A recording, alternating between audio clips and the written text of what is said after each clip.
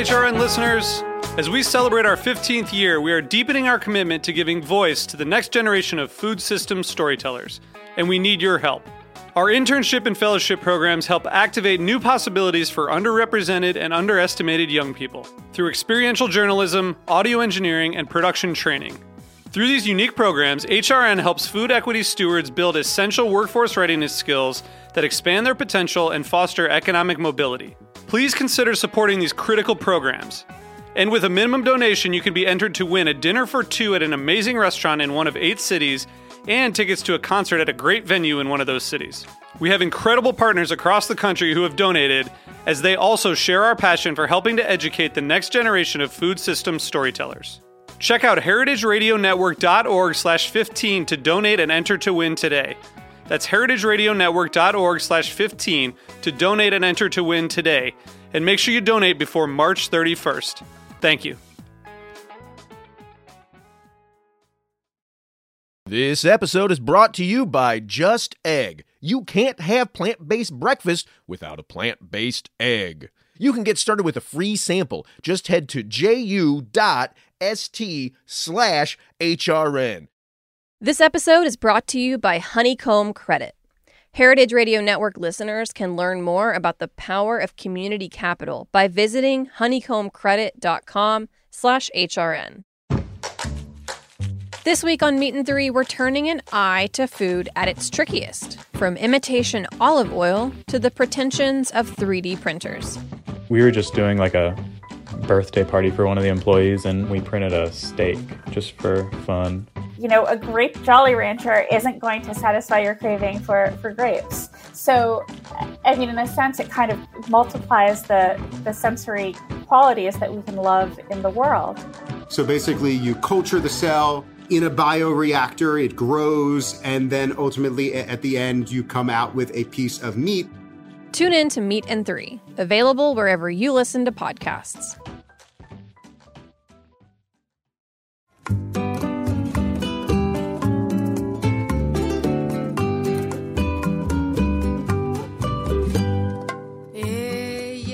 Buenos dias. Hello, everyone. Welcome back to another episode of Cooking in Mexican from A to Z. I'm your host, Aaron Sanchez, alongside my beautiful mother, Sarela Martinez.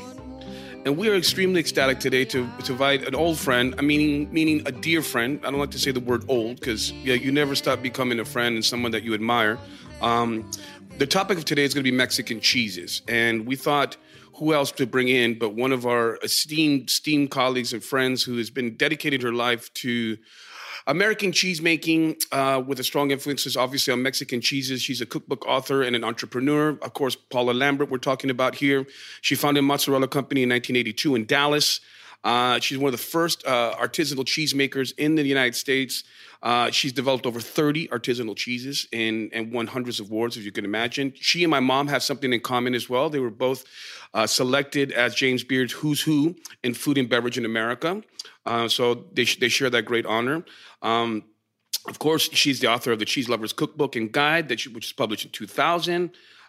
Glorious Cheese, 2007, the Cheese Lovers Cookbook and Guide. So you can imagine that she's been there, done that. She's dedicated her life to promoting cheeses and Mexican cheeses at that. She has a really cool new project right now that she's really excited about. It's a new company called Viaje Deliciose, and where she's taking food lovers to Italy to explore the culture and cuisine and the countryside in depth.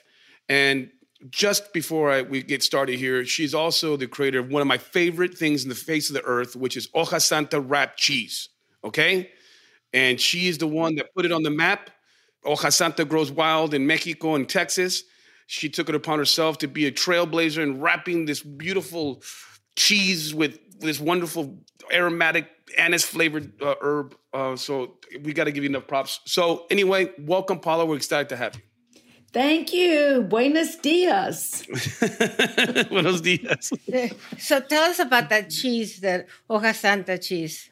Well, I had been near Veracruz that Zarella knows so well, and a friend had cooked chicken and fish down in a pit in the ground wrapped with hoja santa leaves. And the flavor captivated me. And I don't know. I mean, I just wanted to wrap a cheese with it. And I chose a little goat cheese. And we've been doing it for maybe 20 or 25 years. And the flavor of the hoja santa leaf permeates the cheese. So you can either eat the cheese wrapped with the leaf or unwrapped, and it has this captivating mystical flavor. I just love it, and I'm glad you like it so much, Aron. Well, there's a place, I don't know if it's in Mexico or in Panama, that is a fish farm, and they feed the fish only hoja santa. Oh, really? Yeah, so it comes out totally aromatic. Well, Zarela, don't they make a fabulous mole with hoja santa in Veracruz or Oaxaca? Yeah, moles and chile atoles and all kinds of soups and sauces with mostly mole verde or chile atole verde, just adding the green. It's very big in Veracruz and Oaxaca. But you know what I like to do for appetizers? I like to take little bocconcini of mozzarella and make an hoja santa puree. Oh, that's delicious. And marinate them, and it's fantastic. Great. I love that. And that's one of my favorite dishes that you do, a little botana, a little appetizer, Mom. Fantastic. People seem to love that. Yeah. Now, Paula, talk to us a little bit about what the inspiration was behind Mozzarella Company. What did you feel that the marketplace was missing at that time when you started your company in '82, as far as the artisanal cheese movement, why you gravitated towards Mexican cheeses, et cetera? Well, first of all, I didn't know anything about cheese making when I started. I just wanted to have a company that involved Italy and food because I love to cook. And I came up with the idea of making fresh mozzarella. Truthfully, no one had ever heard of fresh mozzarella in Texas. They didn't know what an ensalada caprese was. When I started making mascarpone, no one had heard of tiramisu. I mean, this is years ago. And I started my company to make these Italian cheeses that I loved. I couldn't find a market for the cheese because it was unknown. And so I went to restaurants and began selling to the chefs who used my cheeses. And that was how I promoted them. And I made the cheese myself, delivered the cheese myself. I loved it. I gravitated to Mexican cheeses because of the proximity of Texas to Mexico. And so many of the restaurant workers were influencing the chefs with the Mexican products that were virtually unknown at that time. And people like Stephen Piles and Dean Faring and Robert Del Grande were incorporating these flavors and foods and ingredients that their workers introduced them to into their own cuisine. And they created this type of cuisine that lives on till today called Southwestern cuisine. Mark Miller, lots of people, John Sedler, people you know, Aron. Stephen Piles, of course, all the champions of the great Texas food, as well as our friends in Arizona as well, who have put this wonderful food on the map that really, I think the cheese is a big backbone of the cuisine there. Mom, you had a question. I'm sorry, Mom. Yeah, my number one question is why don't Mexican cheeses made in the United States taste or sound or have the texture of those in Mexico? A lot has to do with the milk, Zarela, yep, and what the animals eat and how the milk is treated. For instance, when I learned to make queso fresco and queso Oaxaca many years ago in Oaxaca, the milk had a sour flavor because it was never refrigerated. It was milk from the cow. It was put in a can by the side of the road and people would come and collect it. And the milk was already sour when they started making the cheese. So those cheeses have this inherent sourness because of that. And so what I did with my queso Oaxaca to try to replicate that flavor was rub it with lime juice. And so, I always said lime juice and salt are in a margarita. And so I'll put it on my cheese, my queso Oaxaca, and it gives it this perfect flavor. So I'm more creative than traditional. No, but you solved the thing. At the ranch, we used to make cheese every day. But they would leave the milk outside and then collect the nata, that thick, buttery, I don't know what you call it. The cream on the top. Yeah, and then we would they would make these cheeses in this board, things made out of wood with cheesecloth. Pour the curds in there. Well, that's how I learned to make it. I mean, and it was like where I went, they used a wooden washboard to break the cheese up and knead it. Exactly. I remember doing that. So the way I've always learned to make the cheese is to go back to the source and see how they are doing it traditionally and then bring that into my little cheese factory where we do everything by hand in Dallas. Mom, what do you think about the idea of kind of letting our listeners kind of grasp the different varieties of Mexican cheeses that are available? And what are some of the most popular ones? Why don't you run them through since you've been working with cheese for so long? Yes, well, I've been working with Mexican cheese for a long time. As you know, my proud partners for over 10 years at Cacique, who do a really great job of bringing Mexican cheeses to the masses. They've been doing it for over 40 years. But one of the things that I've learned from working with them is that queso fresco is actually the most popular cheese in Mexico. Did you know that, Ms. Paula? Yes, I do. Yeah, it's the most popular cheese. So queso fresco being that whole milk, very spongy, soft, at times neutral in flavor, but it's great as a topping for different little botanas or anything that's really made with masa or antojitos. It's a great little garnish, and queso fresco is wonderful on salads, as you can imagine.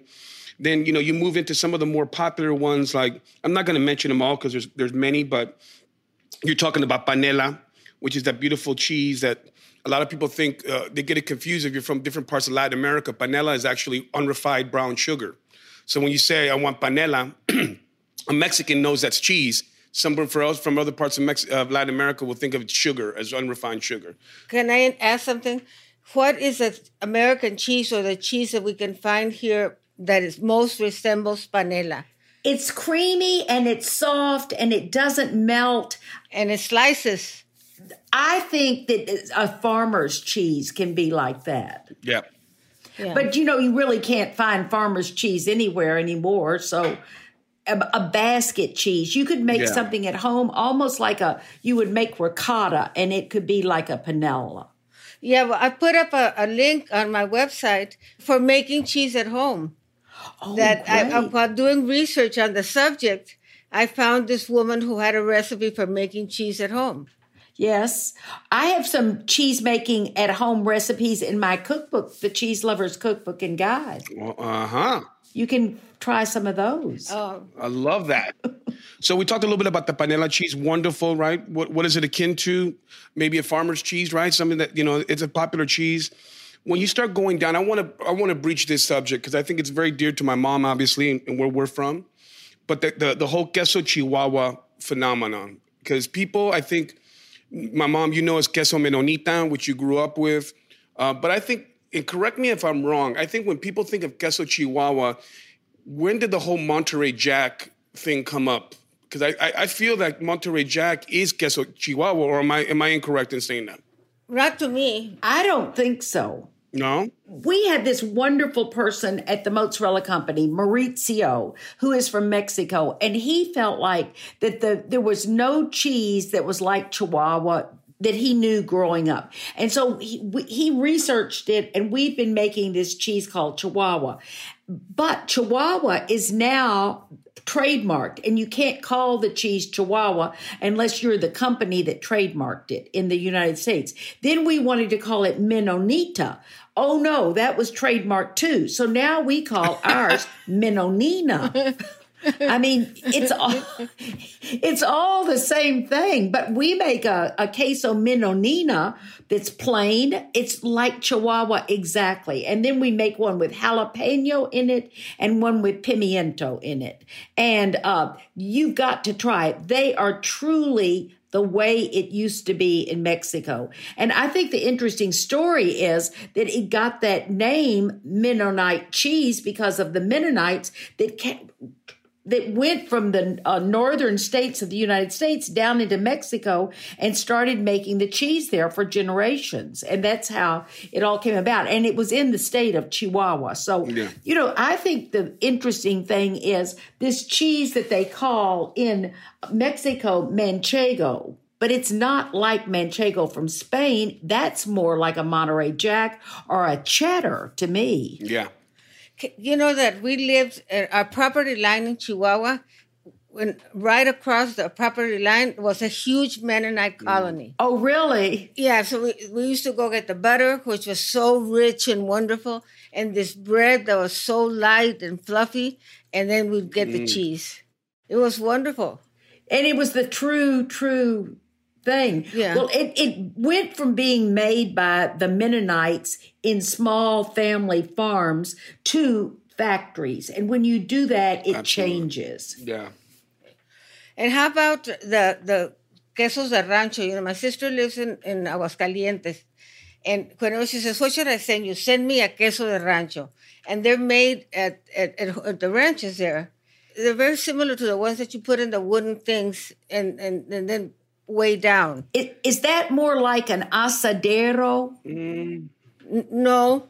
Asadero, it's like mozzarella. Asadero is like mozzarella. Like in El Paso, there's a company that makes them like tortillas. Yeah. Yes. The Lacon Dairy outside of El Paso, in a little town called Fabens. And my dad would take us there, and they have like a little petting zoo. So you'd go over there and pet a bunch of dirty animals, and then eat the cheese with your dirty hands. It was awesome. Yeah. Perfect. So it was very gamey situation, as you can imagine. But yeah.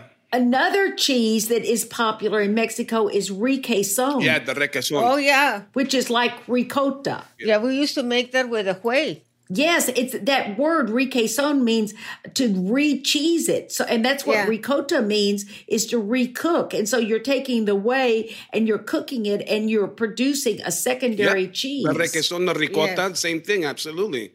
So when you guys, and I love requesón right on top of some beans. Oh, some nice black beans that are cooked down with some pork. I think that's wonderful. Especially when they come from Rancho Gordo. Oh, yes. I love those beans. I heard that program with the Rancho Gordo guy. I like the requesón when you put it in a little tortilla and you fry it. I love that. Oh, yeah. Well, that's another whole category of cheese in Mexico. There are these frying cheeses. And let's just touch really quickly, just to clarify, the Manchego cheese, right? The great cheese that's usually made with sheep's milk cheese from Spain, from La Mancha region, which, by the way, is also where, saffron is from in Spain. But you know what else is from La Mancha? Which is the man from La Mancha. Don Quixote. Yes, Don Quixote. The man from La Mancha. Come on, guys, stick with me here, okay? Anyway, and what are the windmills, which I've been to, by the way. That's right. And Pancho. Yeah, Sancho Pancho. So let me tell you just a quick story about windmills. When we used to go to the ranch from El Paso, we always used to stop at a certain windmill where the water was coming out, like from as windmills moved, and it was called the High Lonesome. And we would always have lunch there, the sandwiches that my mom took with white bread and bologna and Miracle Whip that we all hated. But in any case, I love windmills. Yes. Yeah, they're beautiful. There's a sense of life when you see a windmill. There's something very peaceful about it. Yeah. It means that the earth is getting nourishment.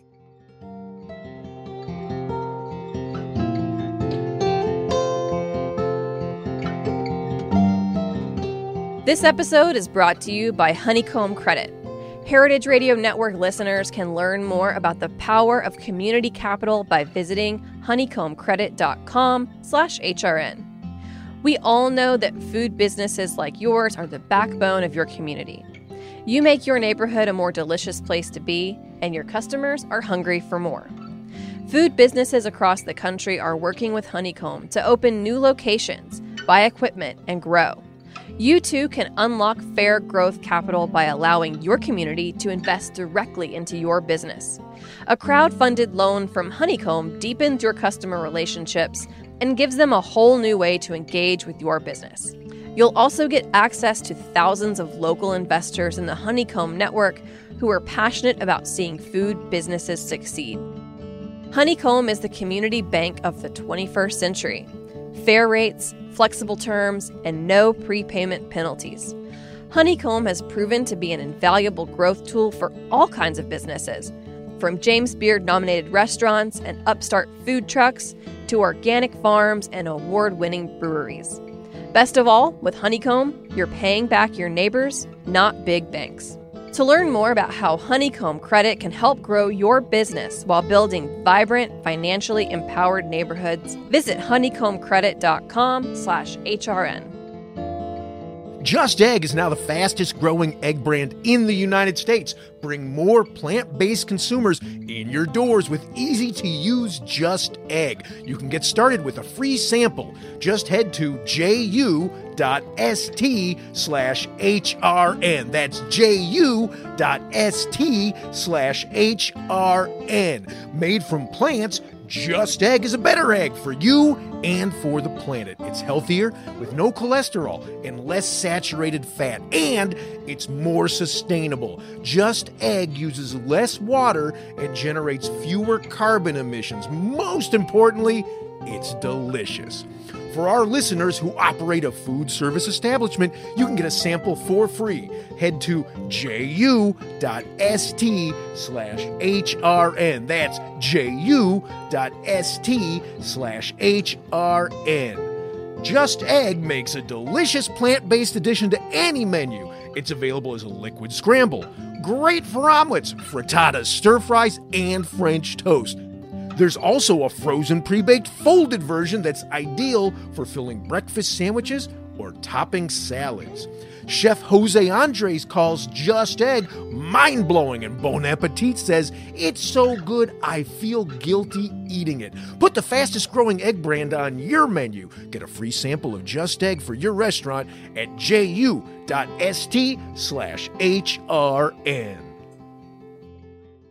So, look, we talked a little bit about some of the cheeses. I think one of the cheeses that I would like to talk about is we talked about some of the most popular ones, right? So we're talking queso Chihuahua. We talked a little bit about the panela. Also, and now we want to talk about cotija. This is the one that we haven't really talked about. I like to call cotija the seasoning cheese because it has that little salt, and I just love using it as a seasoning because it has a bracing salt to it that I think is wonderful. Let's talk a little bit about cotija and your first exposure to it, Paula, please. Well, cotija to me is a pressed cheese that's aged, and that's how it becomes old. You could start out with a queso fresco and age it yourself and let it become cotija. My favorite way is on the street corn, the elote. On the stick when they put the mayonnaise and the cotija on top of the roasted corn. That is just fabulous. That is heaven right there, for sure. Well, I think we should use this reference to state that in Mexico, we don't have dishes that are totally covered in melted cheese unless it's a queso fundido. And nachos, when I was growing up in Fort Worth, the best nachos were at a restaurant called Joe T. Garcia. I don't know if you've been there, but it's an old-fashioned Mexican restaurant. No, Have you been there? I wanna go. Joe T. Garcia's. And they had these wonderful, they would fry the tortillas and then they would stick them in the oven and it would just be a little sprinkling of cheddar cheese and then jalapenos on top. Not just gooped up the way they do it at the ballparks now. That's not at all Mexican. It's not even Tex-Mex. It's a travesty is what it's called. It's garbage. What's happened? The nacho wheels have come off. So, Mom, you were going to say, I'm sorry? No, that repeating something that happened the other day, because everybody's talking about this birria with cheese. The queso birrias. The quesadilla. The queso birrias, yeah. So they have cheese and birria in the and everybody's laying claim to having created that, as well as everybody says that they created the nachos and Juarez, let's say, for instance. It's funny how these things get started. Yep. Let me tell you, they also said that they invented the margarita at the Cucamonga in Juarez as well. So I don't know what to believe. Well, remember, the Caesar salad comes from Baja California. Well, that's actually a great segue. Thank you very much, Paula. That was wonderful on your part. Let's talk a little bit about the famous Caesar salad and its kind of invention, because it utilizes Parmesan, right? It's people think that the Caesar salad was invented in Italy, which we know now was invented by Alex Cesar Cardini, who actually, from my understanding, was a World War I pilot who settled in Tijuana and worked in a lot of restaurants and kind of started the whole pomp and circumstance of tableside Caesars. And that's kind of how it came about. So I've actually I used to make it in my restaurant, Centrico, to order, but I would use manchego instead of Parmesan. What are your thoughts on the Caesar salad? Ladies, take it away. Well, I like the croutons. Can we talk about cheeses, please, ladies? You know what I mean? Maybe like something about that. It's just a combination. Well, it's traditional that it would be Parmigiano. But, so many people, there's so many variations now on the Caesar salad. There's the Southwestern Caesar salad, and there are all these different ones. I mean, the Southwestern, well, that one has fried polenta croutons instead of bread croutons, and it's just with a little chili in it and everything. But I love the saltiness of the anchovy. That to me is the secret of that dish. Yes. And the interesting thing also is to talk about the raw egg that's in it. And of course, now they tell you that people with compromised immune systems and pregnant people and cannot have raw egg. So they might be using pasteurized eggs that are still runny. And, it's not the same thing. Well, no, what I used to do at the restaurant is I would coddle the egg. So I would just kind of cook it really softly for 30, 40 seconds just to set the yolk. And then I would cool it down, and that's what I would use to make my base. Well, now with the sous vide, you can do different things. Absolutely. What is a sous vide? I mean, everybody mentions it. Well, basically, you're cooking in a bag, Mom, and you're regulating the temperature. And the idea is initially was born from taking bigger cuts of meat, and you kind of accelerating slowly the cooking process by cooking the internal temperature. And then the idea is to sear the outside and have something that's really tender and beautiful. But you're basically cooking in a bag. Yeah. You can cook eggs to a certain temperature, and they're just always perfect when you cook them in the bag in the sous vide. So, yeah, well, I wouldn't eat them because I hate any runny eggs. Oh, I love them. Okay, all right, Mom. How about the chiles, the queso enchilado? Do you sell that? No, we don't. Oh, tell us about it. It's a queso de rancho, a certain kind of porous cheeses, and it has a whole layer of chili paste or chili powder inside. No, the whole crust. Well, we do have a cheese like that. It's goat's milk cheese. It's a firm aged cheese, and then we coat the exterior with a puree of ancho chilies and dry it on there. So then we would have an enchilado cheese. Very nice. Well, and what is the name? What is the name of that cheese? That's called. It's called Monte Formaggio. Mm-hmm. Monte like a mountain, Formaggio like a cheese. Yeah.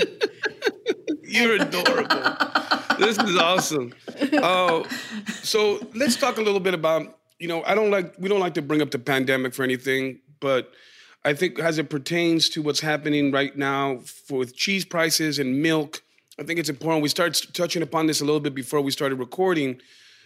I know my friends like Cacique have felt a big punch as far as pricing with milk. Everything has gone up, basically. Can you talk a little bit about how that's affected your business, Paula, and the overall price of milk around?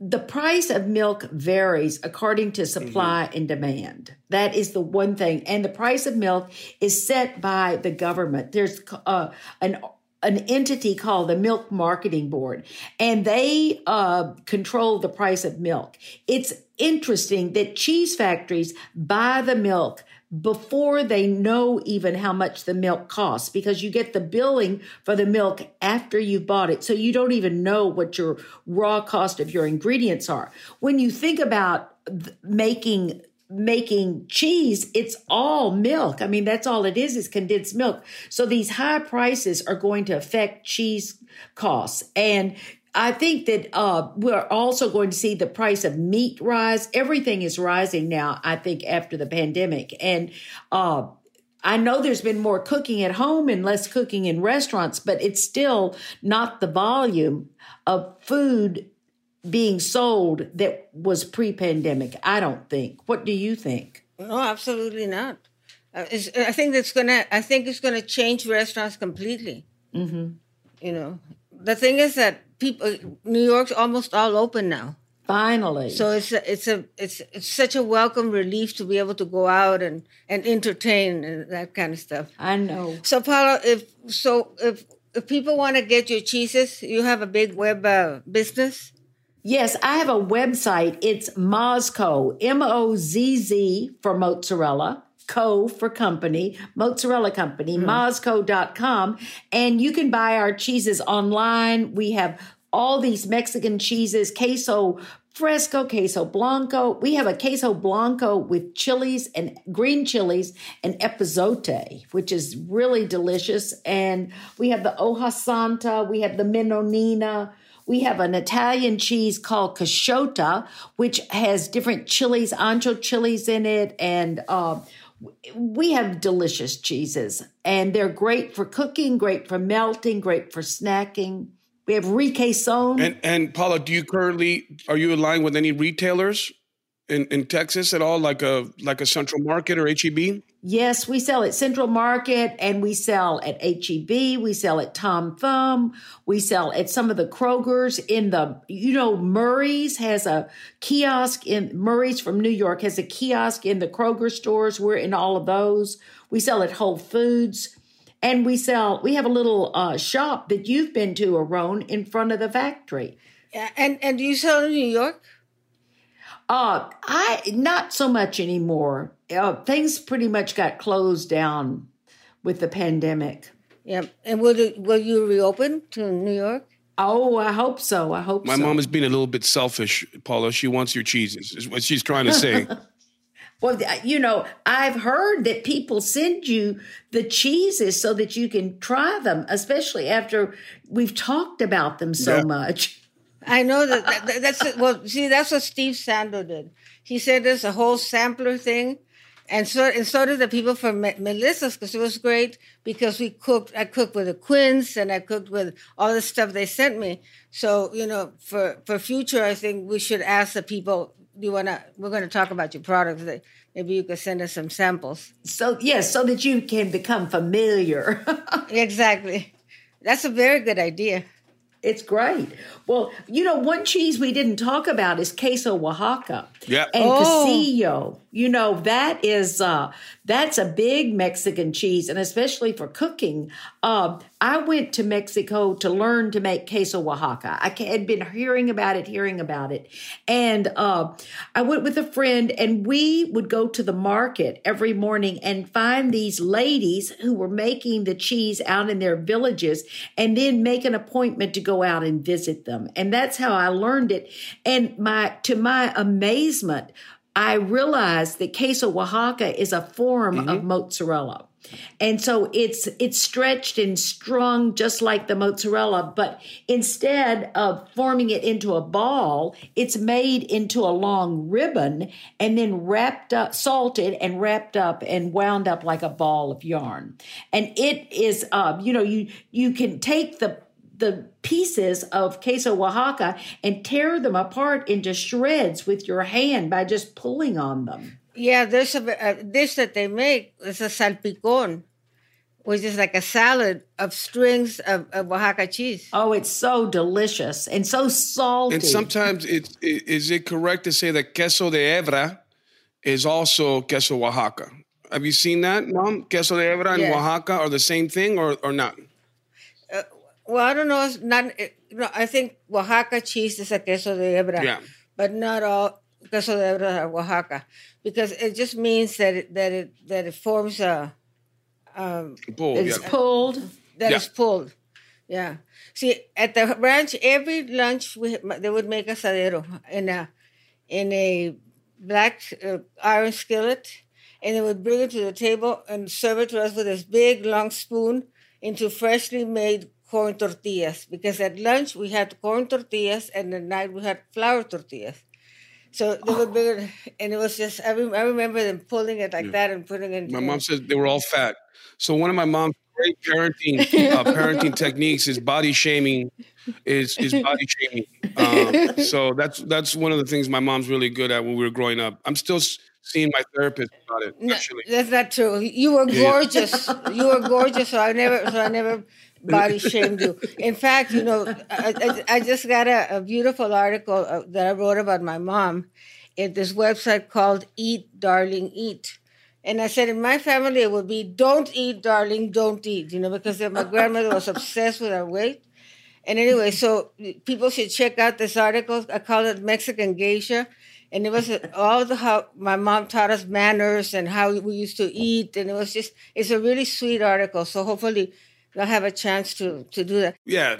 Well, talk a little bit about what are some of the books that you have. Talk to us about upcoming projects. I know that I touched a little bit on the intro about Viaje de Lezione, right? So talk a little bit about what you got going on right now as far as projects. Well, originally in 2000, I wrote my first cookbook, The Cheese Lover's Cookbook and Guide. And that was just a pivotal moment for me because it was when I started going around the country giving cooking classes in different cooking schools. Zarella used to do it too. It's the way we sold cookbooks.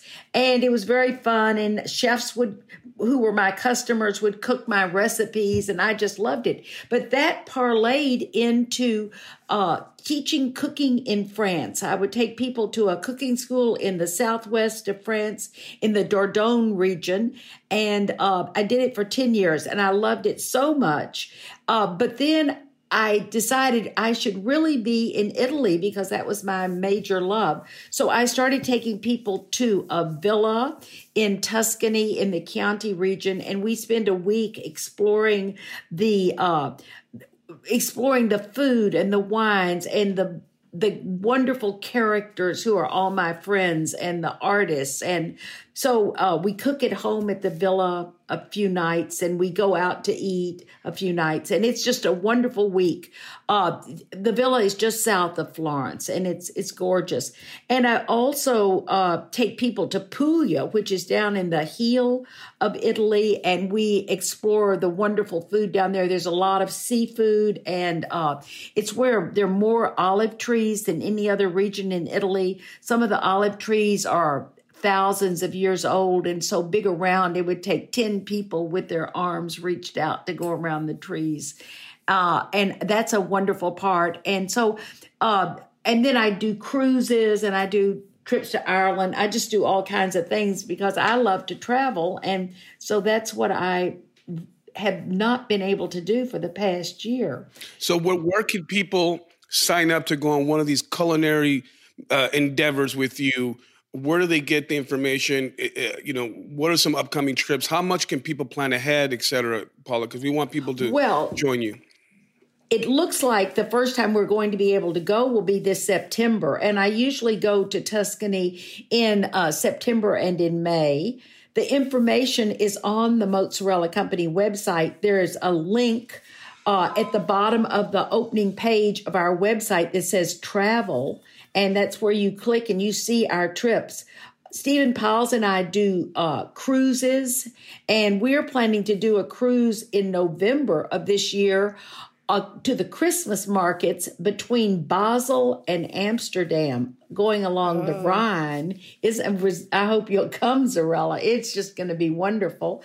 And we're just looking forward to the world reopening and our being able to travel again. So it's been fun. I love it. Well, I found that the pandemic for me was very good because I got a lot done. I made a lot of excuses not to do things. No, it's been very good because I spent a lot of time at home anyway. So I'm working on this other project and then the new website coming up. And that's great. And then this podcast, which are the greatest source of my fun right now and fulfillment. And, we get to meet people like you and try to explore, the areas for people that want to learn. Yes. So we have to figure out a way of getting some interplay with the listeners as well. Well, it's very fun. I have listened to your podcast on my walks. I take a lot of walks.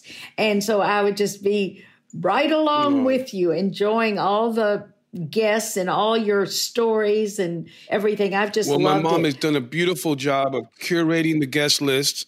I think my mom has been very adamant about having not only experts, but authorities that have a point of view outside of what the subject matter is. Because anyone can just talk about a subject matter ad nauseum, but do you have that little sort of flair?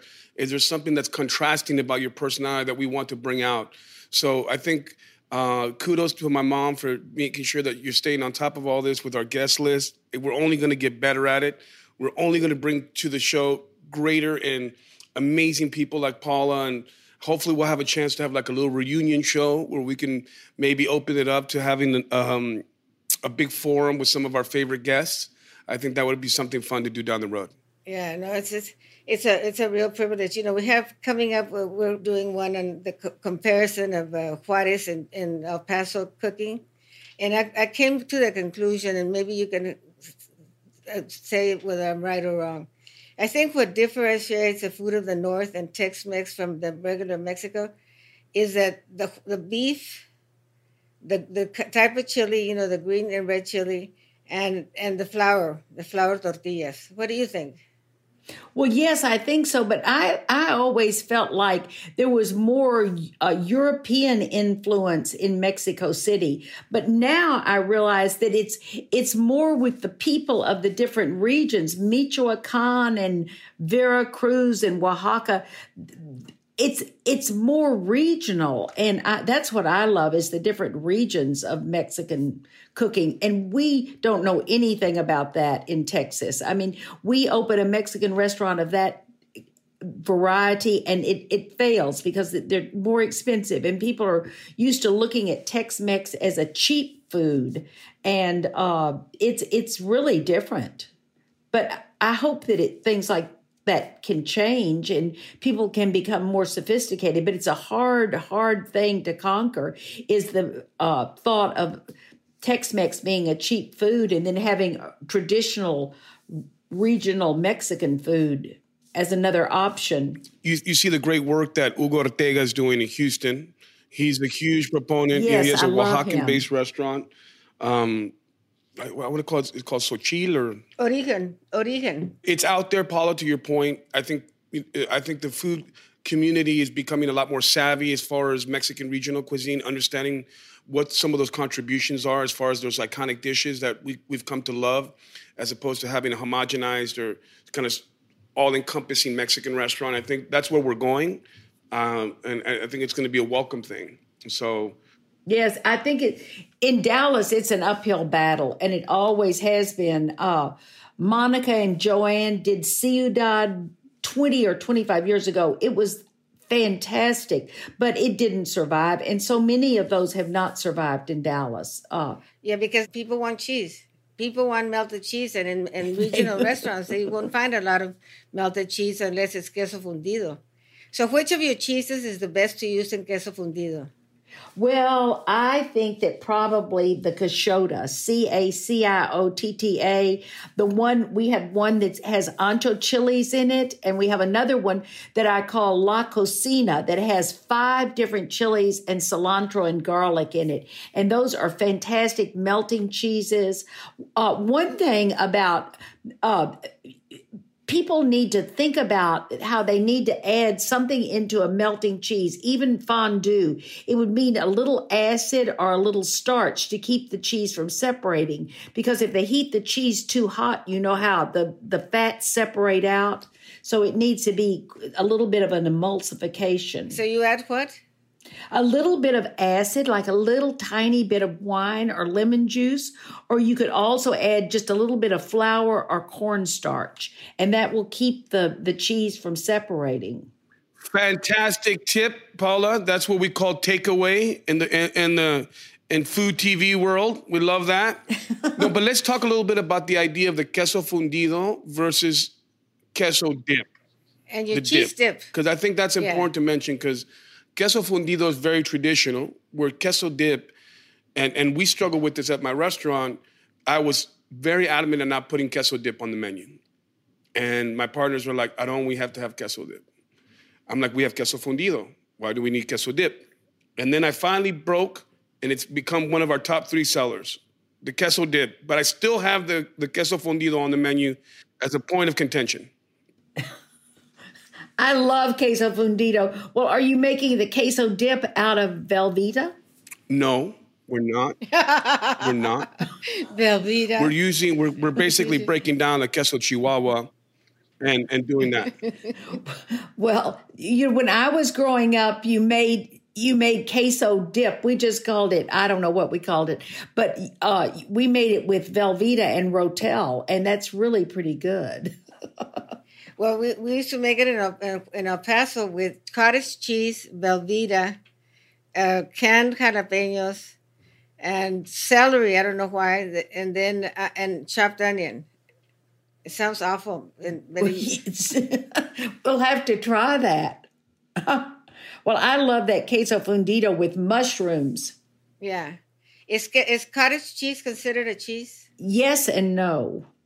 It's very interesting. We wanted to make cottage cheese at the Mozzarella Company, and we were told that we had to be a grade A milk producing plant to be able to have a license to make cottage cheese. And so then we became that, and then they told us we could not be making any other cheese while we were making it. One thing after another. Then we couldn't call it cottage cheese, so I named it curds and cream. I did everything. It was delicious. I mean, I made these curds, and then the dressing was creme fraiche and salt. It was delicious, but it didn't fly. Paula, you will not be defeated. If someone says there's a trademark on it, you're going to find a way around it. I love it. Persistence pays off. My mom used to, at the ranch, we couldn't hardly ever get avocados, but when we got them, my mom, to stretch them, would mix them with cottage cheese to make a guacamole. Uh-huh. She says, uh-huh. Well, I loved your mother. She was creative. I know. But she told you what to do. She was great. Remember when she went and cut up all the squash blossoms at Stephen's party? I don't know that. But I remember she'd sit on the front row when you were giving cooking classes at Stephen's restaurant, and she would correct everything you said. It was fun until she lost her hearing. At that point, it wasn't fun anymore. But anyway, it was a pleasure to be. I really missed those classes, when we were all coming up. Now a lot of the young people don't have all the stories that we have. They have their own stories. So I know. This is why I'm inviting all my friends to be here to share their history, their anecdotes, their specialty and all that. So that's why we're so happy to have you here today, Paula. It's great to see you all and to be with you and hear your voices. You're so genteel and up all the time. I mean, there's nobody nicer than you, Paula. Paula, your joie de vivre is infectious. Well, you have such a positive outlook. You've been such a huge contribution to the food world. You've found your niche. You have become this pillar for the artisanal cheesemaking movement. And we couldn't tell you how grateful we are to have your presence and share all your expertise with us and our listeners. And we're beyond grateful. I'm a huge fan of you, as you know, for many years. And I think one thing we're going to talk about next time, hopefully, Mom, is bring Stephen Piles, Mark Miller, Dean, Robert, and do a whole thing about the Texas Southwest movement, because I think it's going to be very important to sort of bridge those ideals of how this food and this cuisine was born, because I don't want that regionality being lost with the new generation. So thank you, Paula Lambert, for joining us. Thank you. I just loved it.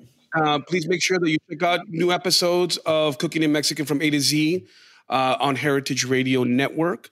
We're looking forward to seeing you guys. I'm your host, Aarón Sánchez. And I'm Sarela Martinez. We'll see you guys soon. Hasta luego. Ciao. Besos. Ciao, honey.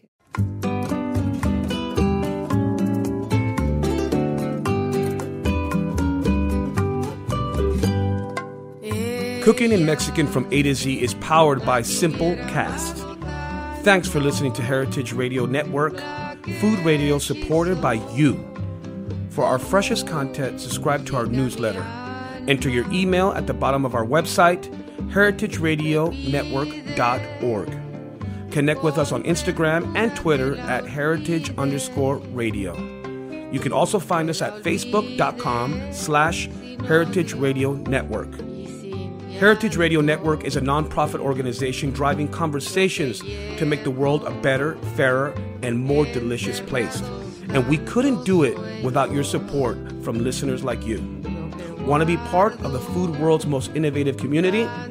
Subscribe to the shows you like. Tell your friends, and please join the HRN family by becoming a member.